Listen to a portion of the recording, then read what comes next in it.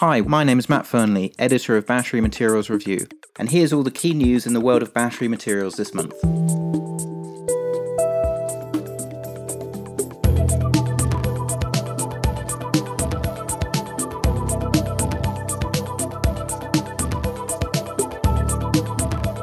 Welcome to October's edition of Recharge, the podcast by Battery Materials Review. Thanks for tuning in this month. We've got a couple of fascinating interviews, and I guess you could call this episode The Two Dans. Dan number one is Dan Loffer, Managing Director of ASX-listed nickel producer Western Areas. Nickel's corrected a bit over the past few weeks, but it's still our favourite battery material in our materials ranking. In addition to giving some details on Western Areas' low-cost operating assets and its quite exciting growth potential, we discussed a little about the project pipeline for the nickel industry, incentive prices, and the impact of battery demand on the industry itself. Dan number two is Dan Blondell, CEO of TSX Venture-listed Nano1 Materials. Nano1 is a cathode technology developer with a blue-chip selection of partners such as Poulied and Volkswagen. Dan gives some really interesting insights into the manufacture of cathodes and the potential for his company to expand significantly over coming years. In Battery Materials Review this month, our focus subject is rare earths. We discuss some of the common myths about the rare earth industry and screen the key rare earth development projects ex-China to highlight those that look the most interesting. There are a few surprises in the names that our analysis throws up, and a couple of projects which don't yet appear to have been relaunched so far in this cycle. In raw materials news flow this month, we discussed the bargain basement price that CATL paid for its new stake in Pilbara Minerals, and also recap on a number of raw material offtake agreements which were concluded during the month. We note Walkabout Resources' response to Syrah Resources' negative points on the graphite prices, and agree that not all graphite prices are as weak as Syrah implies in their guidance. Again, we discussed the excitement over the 811 battery chemistry, and we analyse the sales of those models currently utilising 811 chemistries. We're forced to conclude again that 811 is not in mass production currently, and probably won't be until mid-2020. In intermediate materials, Johnson Matthey gave some interesting information on the cathode supply chain when it said that its eLNO suite of high-density cathode materials will come into production in 2022, but won't be supplying platforms until 2024. The length of the supply chain is actually of enormous interest to us at the moment, given the weakness in Chinese EV sales. We know that there are a large number of EV models launching in Europe over the next 12 months, but we wonder how long it's likely to take for this demand to filter down the supply chain. We think that this will be the key to eventual tightening in battery raw materials markets going forward. There's a fair amount of exploration news this month, with Gallon Lithium publishing its maiden resource for the Candelas brine project in Argentina. It's a good start, and they're continuing to drill out the project. We also recap on 9 other sets of drill results, with standouts being Appia Energy's Alsace Lake Rare Earth Project and Garibaldi Resources Nickel Mountain Nickel Copper Project. In development news, Lithium Americas has upscaled its Cauchari-Olaroz brine joint venture in Argentina while downscaling its Thacker Pass project in the US, which seems to well illustrate where its focus is likely to lie in the future. Our financing monitor showed that September was one of the weakest months this year for fundraisings, with only $150 million of capital being raised across the battery materials space as a whole, of which 58% was in the lithium sector. Funds raised across the whole battery materials sector are down 24% for the year to date. There was lots of news in September in the downstream space, with 2 new megafactory announcements in China and a number of battery offtake agreements with OEMs. An interesting piece of research by Adamas Intelligence highlighted that even though EV sales growth in the first half of the year was pretty anemic at 46% year-on-year, battery deployments rose 89% year-on-year. This because of larger batteries being used, which is also a major positive for raw materials demand going forward. There's a mixed outlook for EV makers, with e-truck developer Rivian securing $350 million of funding from Cox Automotive and a 100,000 vehicle order from Amazon, but Tesla falling short of its Q3 delivery target and NIO reporting a Q2 loss which was even worse than analyst expectations. Finally, with the announcement of a major new battery project in Australia this month, the 100 megawatt club for battery projects continues to grow. Interestingly, 9 of the 12 projects we're monitoring are in the US. In our materials ranking, nickel continues to be our top-ranked material this month, although cobalt was a big winner, with the Glencore supply shutdown announcements causing a significant restocking event which cleared out inventories in the system. Nickel, vanadium and cobalt are now our top 3 most preferred battery materials. The lithium chemicals are still hogging the bottom of our ranking though, due to high inventories and still significant downside to the marginal cost of production. We don't see any significant near-term catalyst for recovery, although we are keeping our eyes skinned. September was a better month for equities, with only our graphite and brine lithium baskets showing negative performance for the month. Our cobalt basket was up 12%, outperforming the lithium sector ETF at 4% and global stock markets at 2%.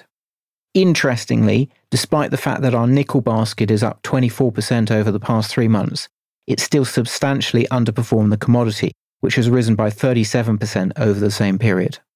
So that's the end of our news roundup for September. If you have any questions on any of the topics I've covered, please contact me, or you can find more information on our website at www.batterymaterialsreview.com. Moving on to our interviews now. Today we're delighted to be joined by Dan Locher, Managing Director of ASX-listed nickel producer Western Areas. Good to talk to you, Dan. That's great, Matt. Thanks for inviting me. You're welcome. Western Areas is a producing company. You've got 2 underground nickel mines and a concentrator producing a nickel sulfide concentrate. Can you tell us a little bit more about your existing operations? Yes, for sure. The 2 operations, Spotted Quoll and Flying Fox, form part of what we refer to as the Forrestania operations. And literally, you fly 1 hour east of Perth, and it's really the first nickel, operations you come across before you get into Kambalda, etc. We were an explorer back in the day. We listed in 2000, and we basically bought these operations from Outokumpu, who were basically mining and producing concentrates for the Finland smelters back in the day. So we then discovered Flying Fox and then discovered Spotted Quoll in 2007. Both are what we would refer to as high-grade nickel sulfide underground operations, both currently in full production. Both ore types report to the Cosmic Boy concentrator, and we then split the concentrate into Chinese offtake and a Nickel West operations, the smelter up in Kalgoorlie. So Fox has been now running around about 13 years old. It's got another 3 years to go on reserves, and we're working on some options around that. And Spotted Quoll is a very, very nice ore body, and we've got 6 to 7 years currently in reserve. So both operations running really well. As I said, it's business as usual pretty much every month. And where do they sit on the cost curve? We are probably, the cost curve for us is obviously the first quartile is governed by Norilsk, which obviously nickel is a byproduct. So therefore very low cost. We're probably just sitting on the upper side of that or very low in the second quartile. So we're a very low cost per pound producer. And the next stage of your growth is likely to be the Odysseus project. Can you give us a little bit more detail in terms of how much it'll cost, how you intend to fund it, and when it's likely to come into production? Yes, for sure. We purchased the Cosmos operations from Glencore back in October 2015 for 24 million Australian dollars. Just a bit of context on that. That operation was purchased by Xstrata from original owners, Jubilee Mines, for $3.2 or $3.3 billion. So it was rather a cheap purchase, low in the cycle, obviously. With that project, we actually wanted it from an exploration. It's a great street address for good quality nickel sulfide ores. We got the Odysseus project. It's been drilled out to indicated. So they've done a conceptual study. We took that to pre-feasibility. And last October, we basically announced the market on the back of a definitive feasibility study that we would then actually commence the project development. The pre-production capex is in the order of 299 million Australian dollars. That's basically to rehabilitate the existing decline and workings, put power reticulation, surface works, There's a camp there refurbishing and also refurbishing the mill and boosting that to a 900,000 ton per annum mill. But also we're putting a 1 kilometer or 1,000 meter hoisting shaft, 5.5 meter diameter, which comes the all-in cost of around about 69 million. So we're really excited about that because we're not the first people to build shafts, but we are certainly in the west of Australia, one of the few shafts that you'll be able to see. And the benefit of that is it will be absolutely very low operating costs compared with trucking over 10-year mine life up through the decline. We currently have $140 million in the bank. We're debt-free. Today, we've got our share of the Wesfarmers Kidman deal, which was another $33 million. We'll pay some tax on that, but that's another boost to the cash balance. But of course, we're making operating cash flow at Forrestania. So with the boost in the nickel price in recent times, sitting at that $8 US a pound, and the favorable exchange rate from Australian dollar, US dollar, obviously, we're pretty comfortable that we can deal with this from our own money. And look, in the next couple of years, we don't really have to make a decision if things did sort of change in the nickel market, which we don't expect. But at the moment, we're very comfortable with spending money from our own sort of bank. Okay, and when are you targeting production to start up there? So we'll get down to the first ore drive in the order of late 2022, which obviously will then have the mill up and running, produce concentrate. So early 23 will be in sort of concentrate production. So we're hoping that really will slot quite nicely into the forecast sort of a strong ramp up of the electric vehicle market. Okay, great. Thanks very much. So you've got quite a number of interesting projects. We'll talk a little bit about the exploration side in a minute. Can you tell us a little bit more about the BioLeach project that you've got?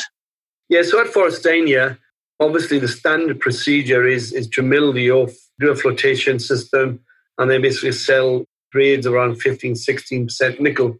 What we have, though, is one of the ore species, mainly at Spotted Quoll, does carry some arsenic, which is very, very popular attachment to nickel ores pretty much across the globe. What we were doing then is to actually reduce the arsenic flowing into concentrate flotation logic. We really wanted to boost our recoveries because as you depress the arsenic using cyanide, you do end up losing some nickel because the species of arsenic has actually got a nickel sulfide attached to it.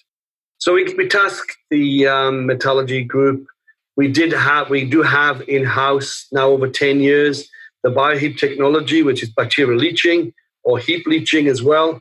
And we decided that we would use that processing using tank atmospheric leaching to remove the arsenic. And basically what you do is you produce a very crude nickel sulfate solution.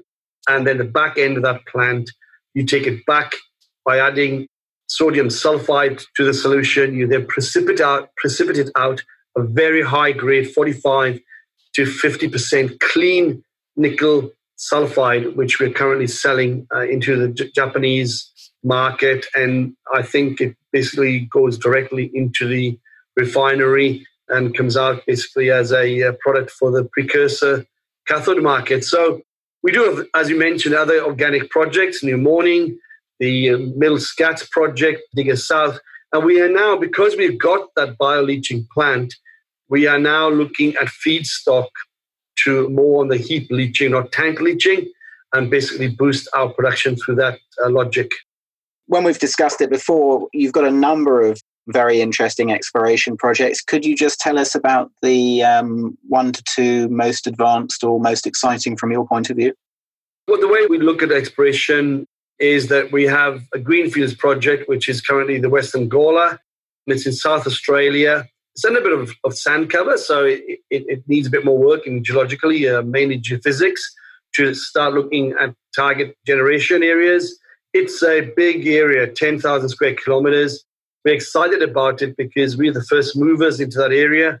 And it's basically the mirror image of the Fraser Range complex on the Cratton margin, which is sitting more in the West Australian area, where one of the best deposits in recent times, the Nova deposit, was discovered. So we know it's the same rock type, same era. It's just more classical greenfields, sort of 5 to 7 year window style exploration. And then Forrestania, 900 square kilometers. We've got lots of exciting targets in and around where we're currently mining. And again, we'll be looking at putting money into that this year. And then, of course, as I mentioned earlier on, the Cosmos operations is totally underexplored, and therefore we rate that as high potential. It is brownfields because there is actually past mining, and currently our project, Odysseus, is sitting there, but it's a fantastic nickel sulfide street address. Okay, brilliant. So it sounds like you've got a lot to be occupying you. Just moving on to the next question then. Nickel sulfide material, as we know, is very much in demand at the moment for the battery industry, but it's quite a convoluted process to get to battery-grade nickel sulfide. Could you talk a little bit about the current process and maybe suggest if there are ways to make it more direct? The amazing thing about nickel sulfide is that you actually have the sulfate component or the sulfur component within the actual natural mineralization.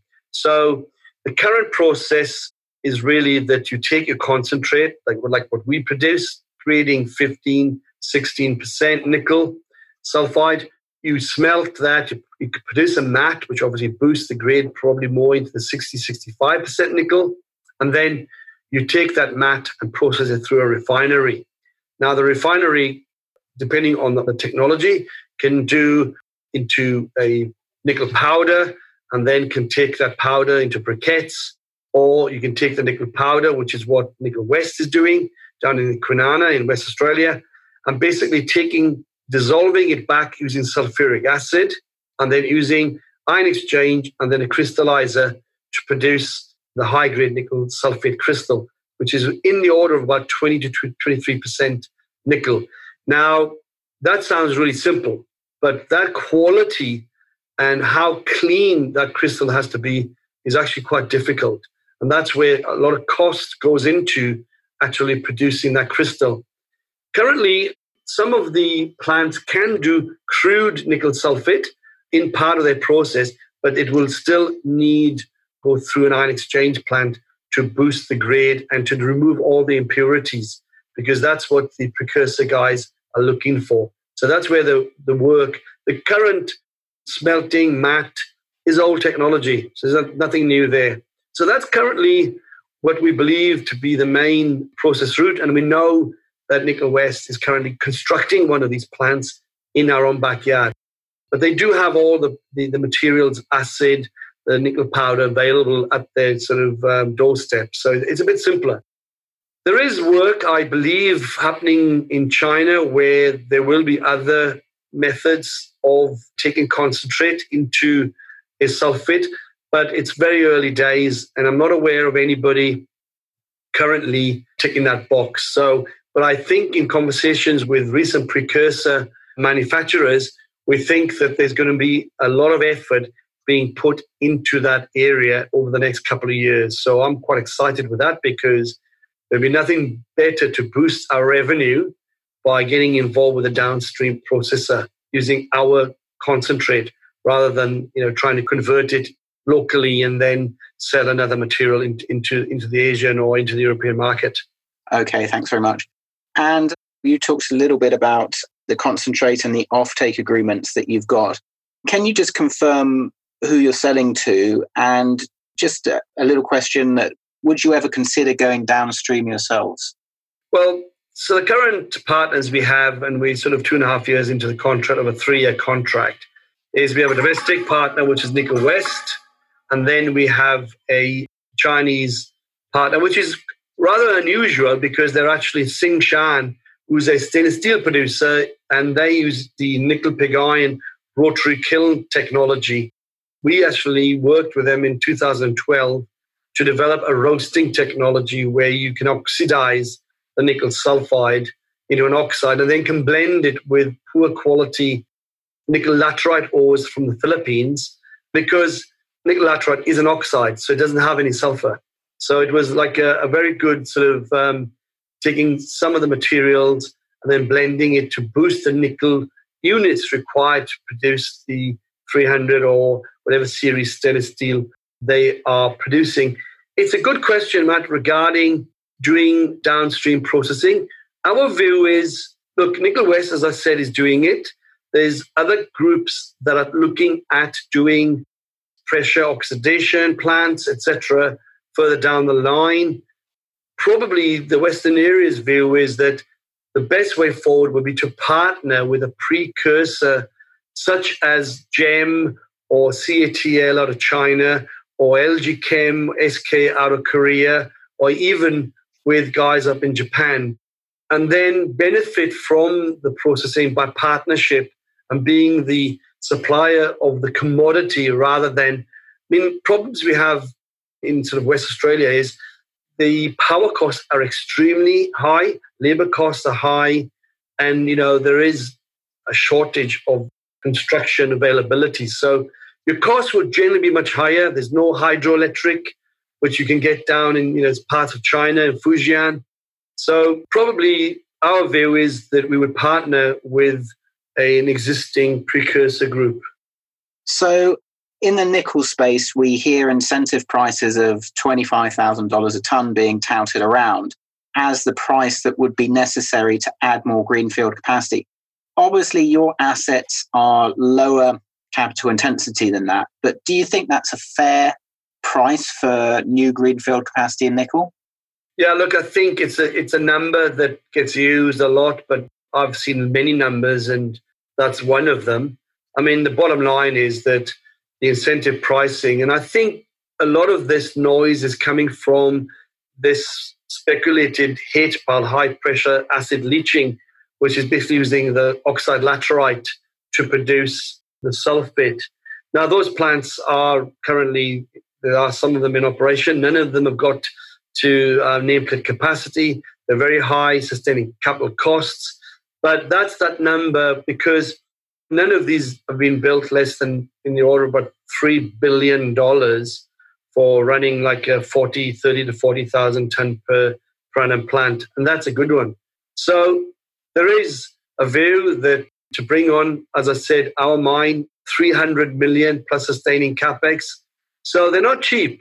And, 3 to 4 years from discovery into operation. So it is a difficult number to, but I think that we certainly believe that the next generation of sulfide operations are going to need significantly higher incentive pricing than what we've seen in the past. So it is probably a reasonable number, but I'll be happy to use, north of 17,000, the range 17 to 25,000.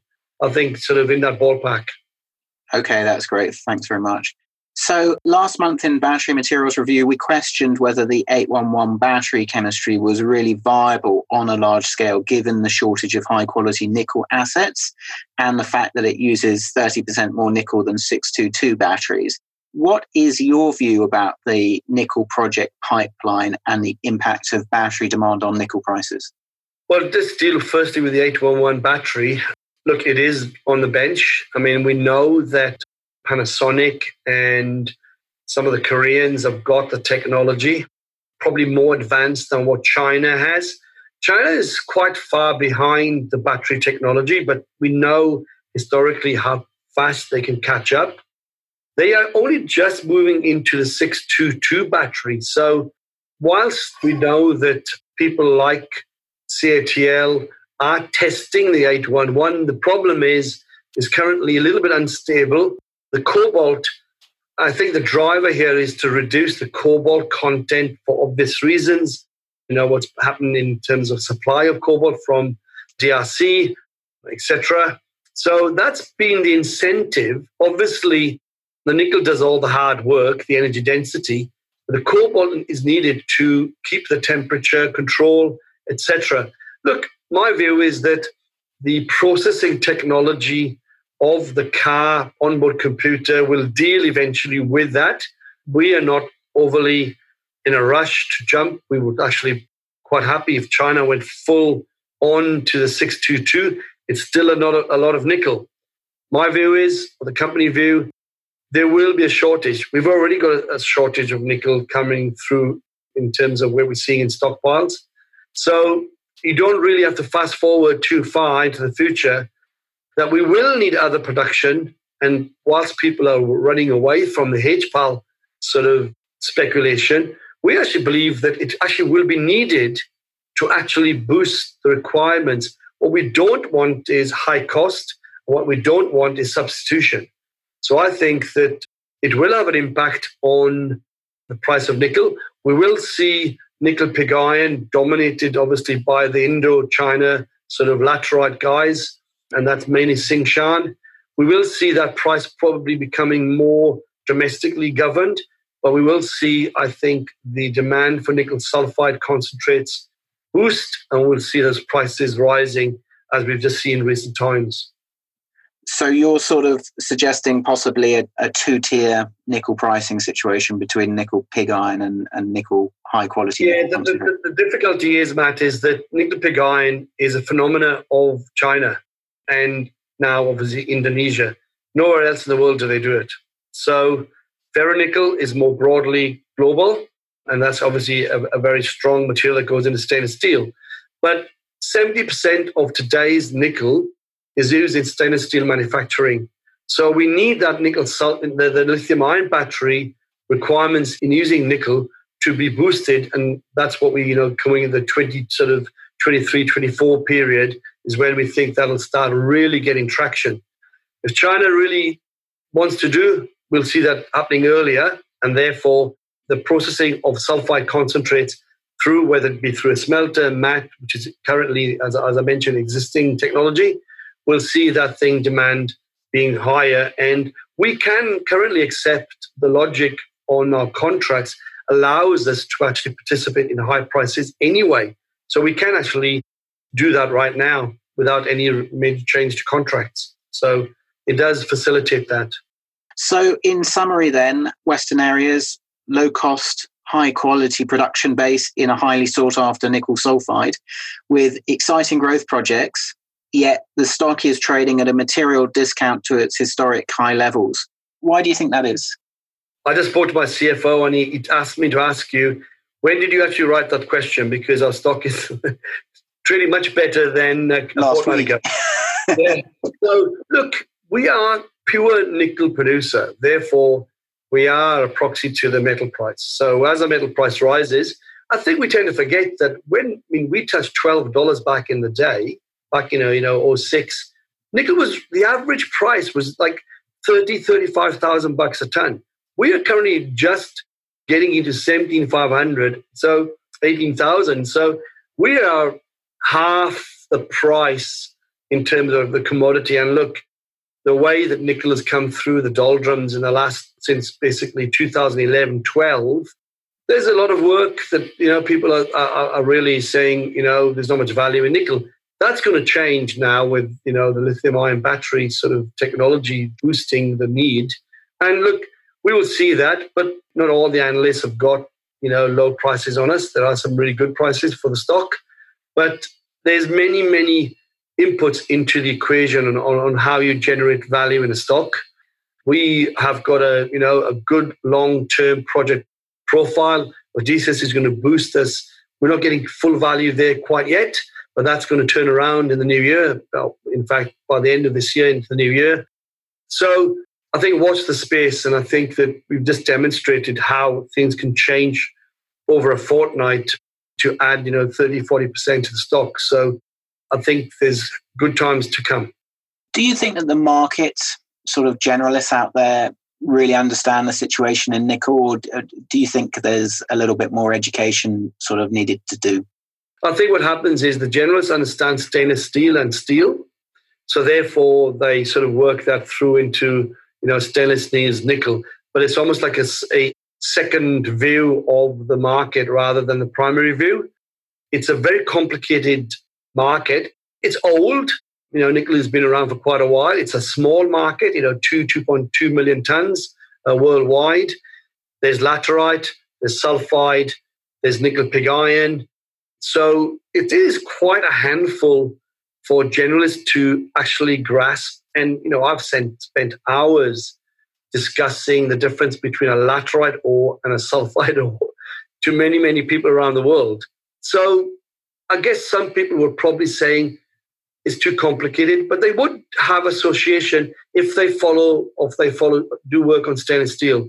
They would have to check on, the ingredients in stainless. But I think that's, as I said, a secondary output for them, not a primary output.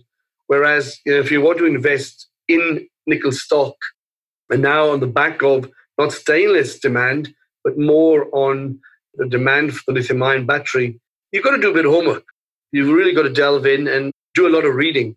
But, sometimes, as I said to you the other day, there's a lot of stuff in the market that's confusing.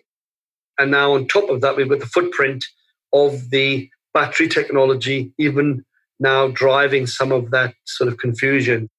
So we do spend a lot of time. In fact, most of my marketing time is on the nickel market rather than on the company assets, etc., which is not a bad thing because people are not worried about whether we're going to deliver because we've gone 9 years without missing guidance. So it is, and we do network a lot into Asia, etc. So I guess we're very happy to share that information with anybody really that wants to listen. Okay. Well, Dan Locher, thanks very much. Managing Director of ASX-listed nickel producer Western Areas. Thank you, Matt, and enjoy the rain. Moving on now, and welcome today to Dan Blondell, CEO of Nano One Materials. Thanks for joining us today, Dan. Thank you very much, Matt. It's a pleasure being here. So we'll kick off on the questions. You're a cathode technology developer and your process works for all of the battery chemistries. Can you describe in general terms what your process is, please? Yeah, let's start out in the most basic terms. Nano One we've patented a process that combines the three main steps in cathode production into one. So this works for a full range of different cathode chemistries like NMCs, the 8111, 622, 811, works for LFPs and other sort of next-gen materials as well. What it does is it enables to eliminate one of the steps in the supply chain and a bunch of the related handling issues. And then it also, because we're eliminating steps, we can reduce CapEx and OpEx as well. The process allows us to also kind of reach upstream and use alternative sources of battery materials, lithium, nickel, manganese, cobalt, iron, and depends on the chemistry we're working on. And lastly, on the performance side of things, what we're finding is that the unique crystal structures that we get out of our process and the coatings that go in them are very well designed for longer durability and longevity. All of that's kind of surrounded by right now a patent family of about 14 patents, and they range from China and Japan, Taiwan, Korea, Canada, and the US, and with a bunch of other patents that are pending around the world, including the EU. So that's just a very general scope of what we have. Okay. Thanks very much. So maybe just dropping in a little bit more detail, and I understand and the listeners understand that you can't say very much, but could you just sort of give us a basic introduction to how your technology differs from other technologies that might be out there? For those that know me, they will know that I probably always say too much about the details and the technology. So I'll try to keep it short for you. How we differ in the cathode space is you first have to look at how cathode materials are made today. So industry starts with they make dense precursor powders. These are basically dense little crystalline pockets of lithium, manganese, and cobalt or iron and phosphate. And that's all done in a chemical process. These precursor powders are then milled very aggressively and very energetically with lithium powders to form a salt and pepper-like mixture. And all that's done before it gets cooked in a kiln where the high temperature causes lithium to diffuse into the other metals to form large particles. And those large particles typically are large and full of many, many grains of different different crystal structures. And then ultimately, coatings are applied, particularly on the really next-gen high-energy materials, to protect them in the battery. However, when the battery gets assembled, these particles get compressed and crushed. And as the battery cycles and lithium goes in and out, the particles are stressed from the lithium going in and out. And those coatings actually start to crack. And this exposes the inside of the particles to side reactions with the electrolyte. What that does is it compromises the longevity and safety and durability of the material. So that's kind of how the industry, that's the state of the art in the industry today. Nano One is able to simplify this process using our patented water-based reaction. And we combine the lithium, the nickel, the manganese, the cobalt or the iron and the phosphate and the coatings all in a one pot step. And the powders that come out of that go directly into the kiln without any other steps. The particles that come out of the process are pure coated single crystals, and they're designed to withstand the pressures of battery assembly and cycling. And this provides a long-lasting, durable performance in a battery. So hopefully that didn't go too deep for you. No, that was actually absolutely fascinating. So I think it's fair to say that many mining and materials investors shy away from technology companies, but you've actually got some really blue chip partners. Can you tell us a little bit about them, the partners that you've actually got on board? So very quickly, Volkswagen is probably one of the most prominent ones, and they're one of several tier one automotive partners that we have in place. The others have to remain undisclosed for now, but with Volkswagen and these others, we're co-developing technology to increase the durability of these NMC materials, like I just described. The goal is to make them longer lasting and more durable, and increase the mileage and range and safety of electric vehicles with this technology. So we started work on that on this with Volkswagen this summer, and we're already seeing some very nice positive results. We also have a partner in China named Pulead Technology, and they are a producer of cathode powders. And together we're jointly developing a new generation of manufacturing plant or manufacturing lines for lithium iron phosphate. And our aim there is to license our technology to Pulead for some very ambitious expansion plans they have in place. Our third partner is Saint-Gobain, who many of your listeners may be familiar with. They're a very large multinational French company who are 400 years old, working in glass and ceramics. We're working with them on the ceramic side of things, and it's largely about improving the efficiency of the high temperature processing in the kiln that I described in your last question. And then we also have effectively a partnership with the government of Canada, because they've been a tremendous partner. We've seen $5 million in non-dilutive support from them over the last 3 years, and we announced another $5 million to come over the next 3 years. So all told, when the dust settles in a couple of years, we'll have drawn in $10 million of non-dilutive monies from them.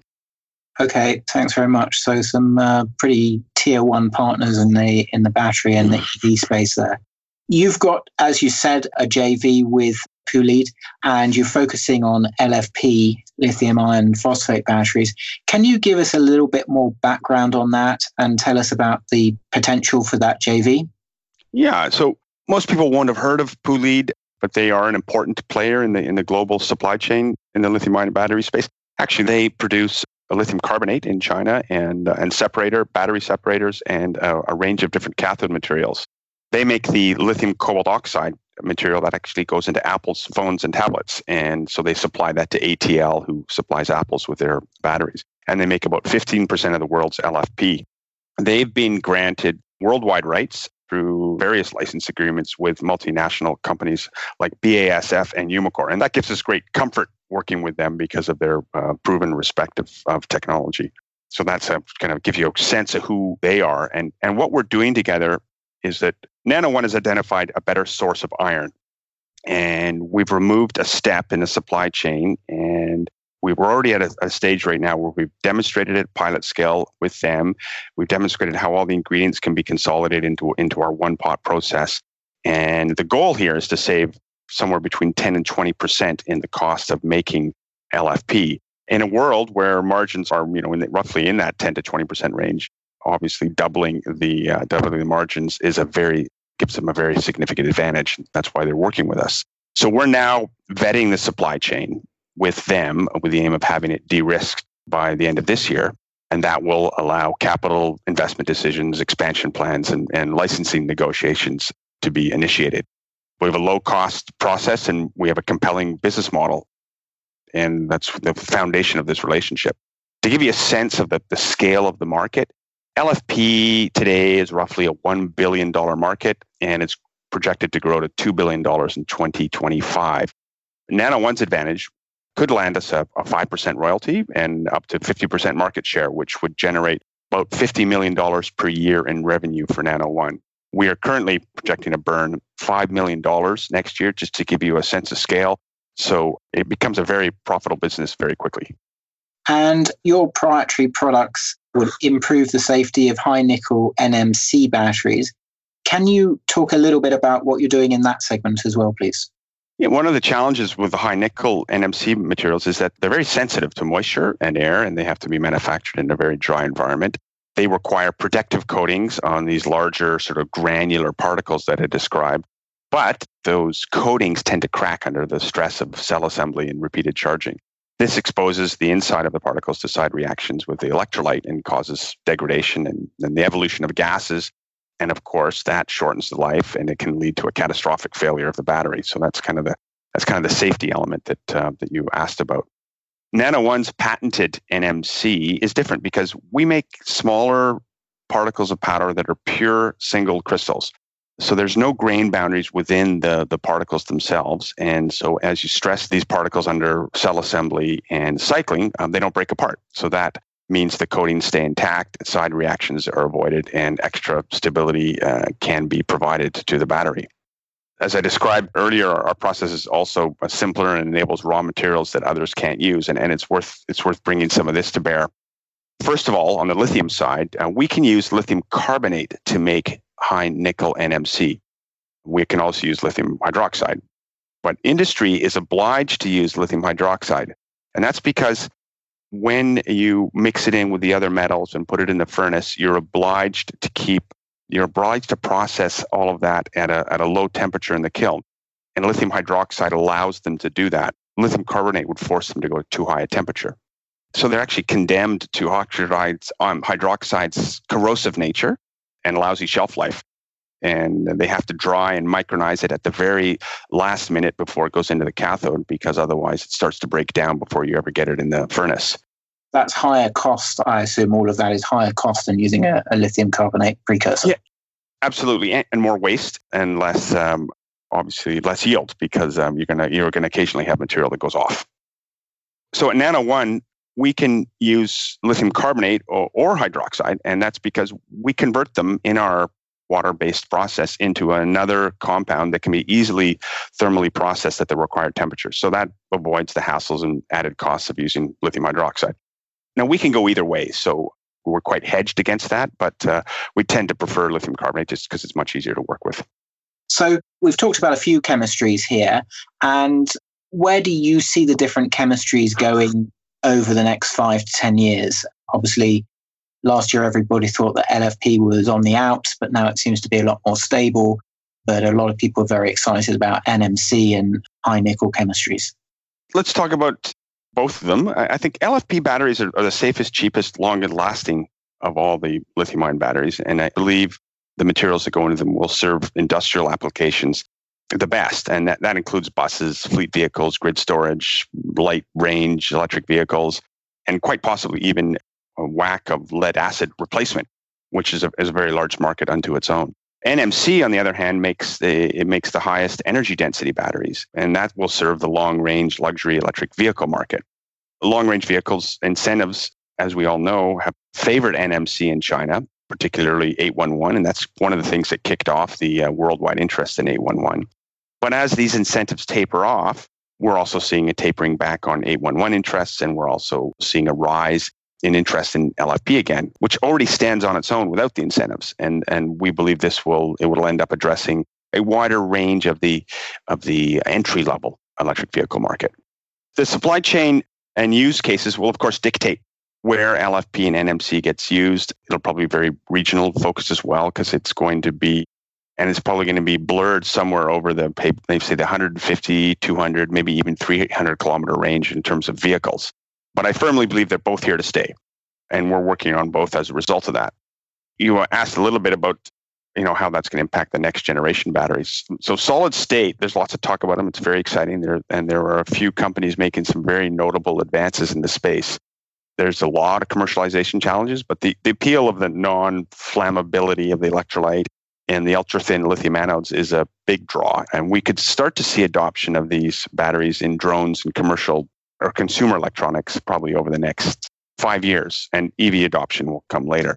Lithium iron phosphate, NMC cathode materials, they're all largely the same in solid state batteries, but there's usually specialized coatings that go on them, and because they play a critical role in making it compatible with these new solid electrolyte chemistries.